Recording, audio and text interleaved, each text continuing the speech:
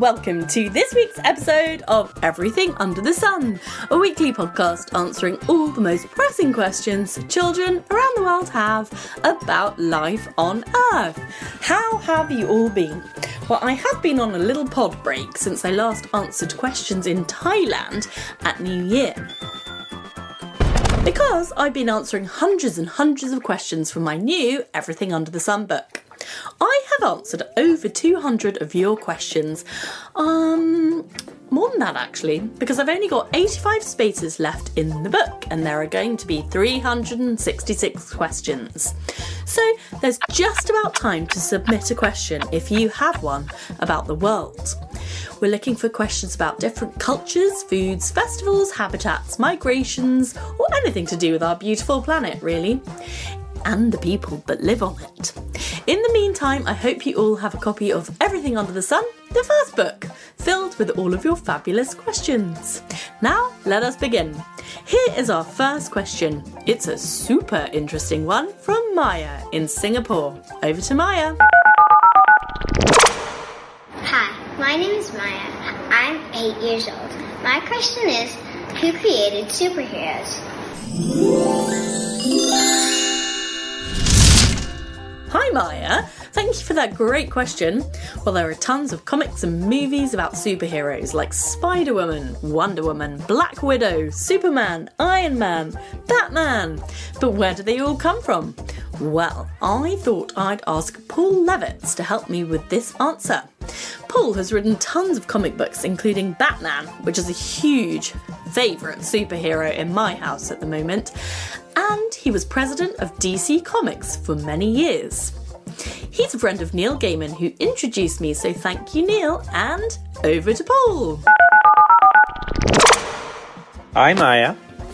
My name's Paul Levitz, and I've written comic books about everybody from Superman to the Avengers, so I know a little bit about superheroes.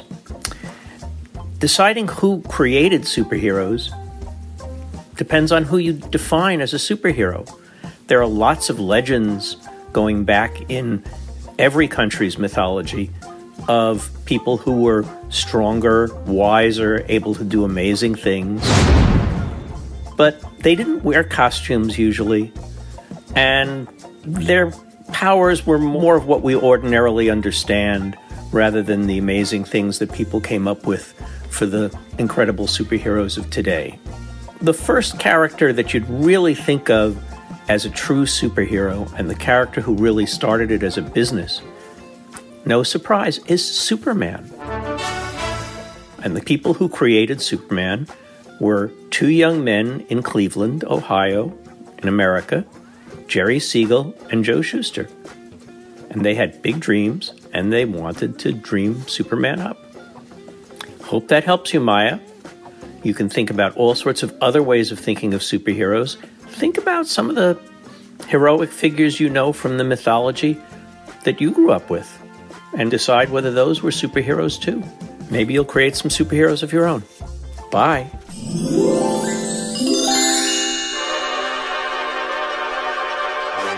Hi Paul, thank you so much for your brilliant answer about superheroes. It's great to find out where superheroes come from. Sounds like they've always been around since humans have existed in one kind or another. Although Superman was the very first superhero as we think of them today. So I'm glad those two guys thought of Superman, because I love all the superheroes that have come since. Now, have you ever come up with your own kind of superhero? If you have, let me know. If you had a superpower, what would it be? People can be superheroes too, can't they? If you do something super kind, help a friend who is in trouble, or overcome a big challenge in your life, that's a kind of super heroic thing to do. I bet there are lots of people in your life who are your own personal superheroes. Maybe it's your mum, or your teacher, or a good friend. Maybe your dad. Remember to show these super people in your life loads of love and have fun with them. I hope that answers your question, Maya, and thank you so much, Paul, for your superhero answer.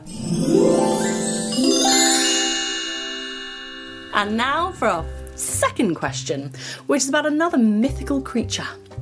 One of my favourite animals. It's a magical white creature with a horn. What could it be? Oh, yep, it's a unicorn. This question comes from Bella in Peru. Ooh, lucky you, Bella. Over to Bella. My name is Bella. I'm 4. I live in Peru. And my question is, why is the British passport got a unicorn on it?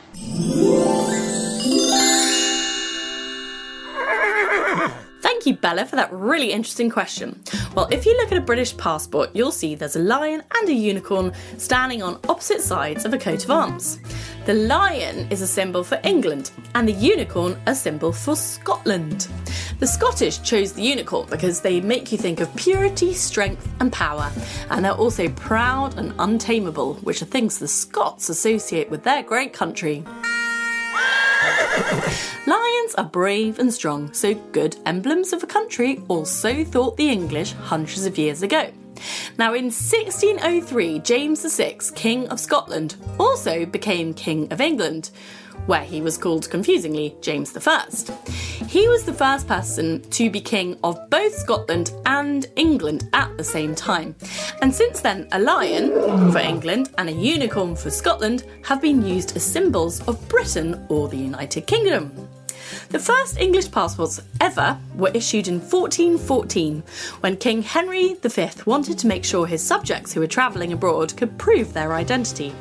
After that, more and more passports began to be issued. Speaking of kings and queens, in Britain, even to this day, kings or queens don't need a passport to travel.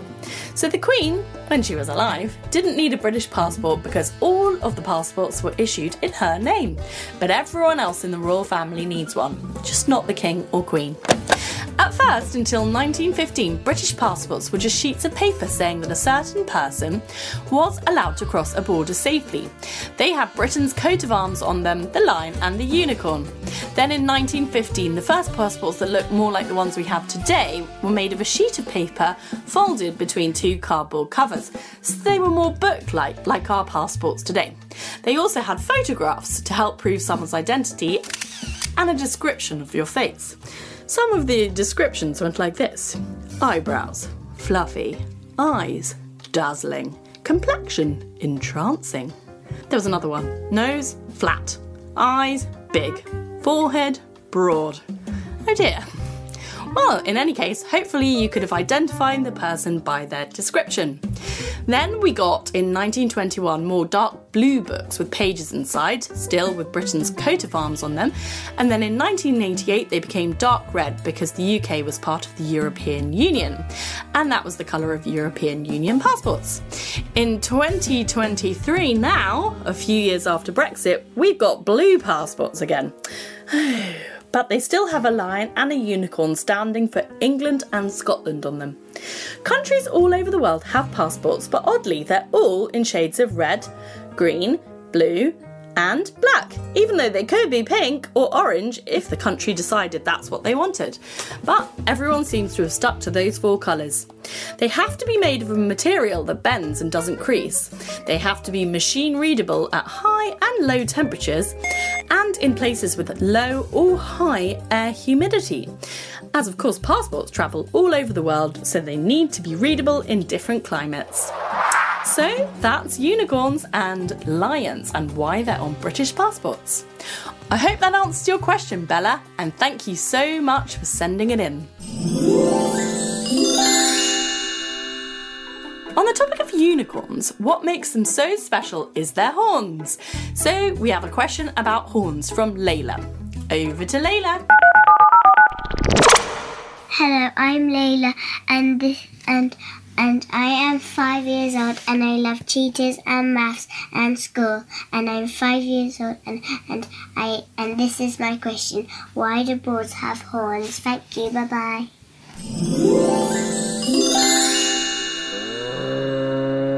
Hi Layla, thanks for your great question. Well, bulls are the male equivalent to cows, which are females. Collectively, they're called cattle. But if you think that bulls have horns and cows don't, well, think again. That's not actually always true. It depends on the breed of cattle.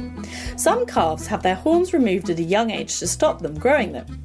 In other types of cattle, over years and years and years of selective breeding, which means when a human chooses which bull and cow should have a baby together to get the best genes possible, or the best kinds of fluffy coats or sharp horns or whatever the breeder's looking for, they choose one mum and one dad and make a baby, and carefully over time make their horns extra long or whatever it is they're looking for.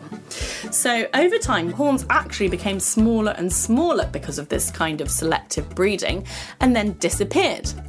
And why would farmers have done this? Well, having cows without horns makes life easier for farmers because cows are less dangerous without their big, strong, spiky horns. Bulls and cows use their horns to protect and defend themselves and their young, and to attack if they need to.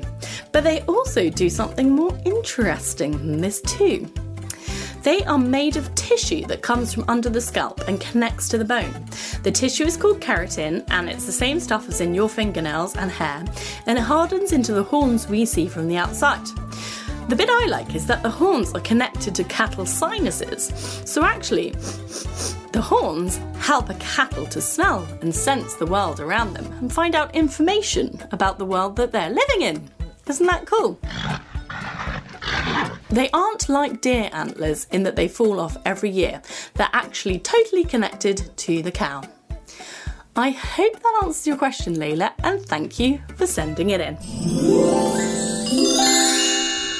Right, that's it for this week. Wishing you all a lovely week. A huge thank you to the wonderful Paul Levitz for his explanation about superheroes. And a big thank you to Maya, Bella and Layla for this week's questions. If you have a question you would like answered on Everything Under the Sun, do send it in to molly@everythingunderthesun.co.uk. Check out the website mollyoldfield.com or the pod's website everythingunderthesun.co.uk, and you can find out about how to send in the question, which might end up in the new book too. And for now, get yourselves a copy of Everything Under the Sun, a curious question for every day of the year, in your nearest beautiful bookshop. If they don't have it, just ask for it and they'll get it in for you. Have a wonderful week filled with the magic of unicorns and the strength of superheroes. And don't get spiked by a bull. Ow! I'll be back next week answering more curious questions from children around the world in another episode of Everything Under the Sun. Thank you and goodbye!